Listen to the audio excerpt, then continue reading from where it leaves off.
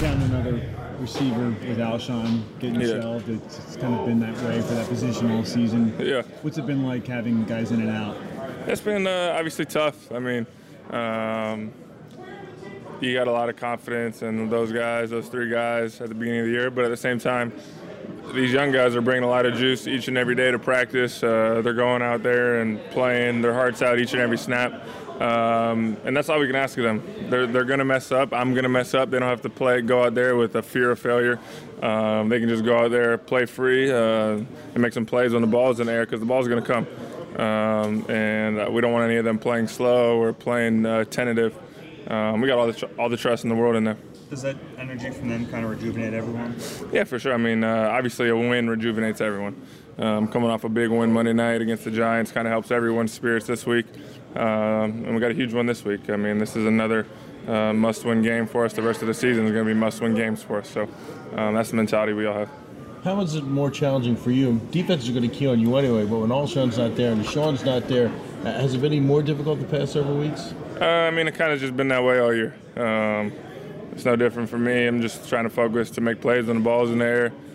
It's not going to be perfect. They're going to confuse me at times with some of the looks. I just got to focus on beating the man in front of me. Don't worry about a guy playing over the top or helping. And the ball's going to find the open guy.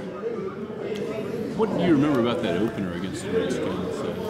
A long time ago now. Yeah, obviously we didn't start fast enough. But at the end of the day, we found a way to win. They're a really good front seven. I mean, it's one of the toughest front sevens in the league. They've been that way for a long time. They got a lot of big first-round picks in that front seven. So it's always been kind of a struggle to run the ball against them, but we got to be efficient on first and second down, running the ball. Obviously, Kerrigan not playing is tougher for them probably. He's an unbelievable football player, but they got a lot of guys that can make plays in that front seven. And Landon Collins, obviously, one of the best safeties in the league. Zach, if you look at your catch rate over the last 5 games versus the first 8, it's gone up like 18%, which is pretty drastic. You've also gotten a lot more targets during that span. Is that the reason why, when you see more, I mean, I think you get more in rhythm and you kind of feel more like yourself? Yeah, there's definitely a rhythm to being a receiver, pass catcher. In the past couple games, I feel like I've been playing at a high level, besides the Dolphins game, obviously. Everyone knows that. But once you're in a rhythm as a pass catcher, then you're kind of able to kind of take a deep breath and find your groove. And I got to be playing my best football right now. We all do. So we're just trying to go out there, execute. Obviously, the targets have come the past couple of weeks, and we've been efficient. And I've always said the efficiency is what matters. In my personal opinion, if I was 50% on 10 targets, I shouldn't be getting the ball that many times. If I was 75% on 10 targets, then they should keep coming. As a follow-up to that, Zach, at different points this year, the questions have been about like a lack of production. But you look at yourself now, your second most catches in your career, 800-plus yards. How do you feel you played overall this season? Yeah, I mean, obviously it's kind of been a roller coaster. I don't really view individual success right now at this point in the year. I kind of view it as team success right now. We're 6-7, so not exactly where I thought we would be. But from an individual standpoint, I feel like I'm hitting my stride at the right time. Obviously, there were games early on where I didn't get the ball.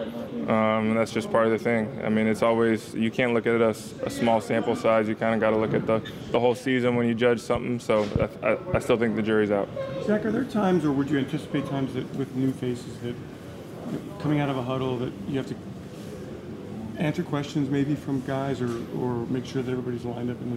Yeah, I mean, I think everyone's prepared great. And obviously there are times when things happen in a game where people are playing other positions. And that's when you kind of got to step in. If everyone's able to start the game and finish the game, typically everyone knows what they're doing each and every play. But sometimes I'll just give them a little reminder. Sometimes it's just as much for me as it is for them.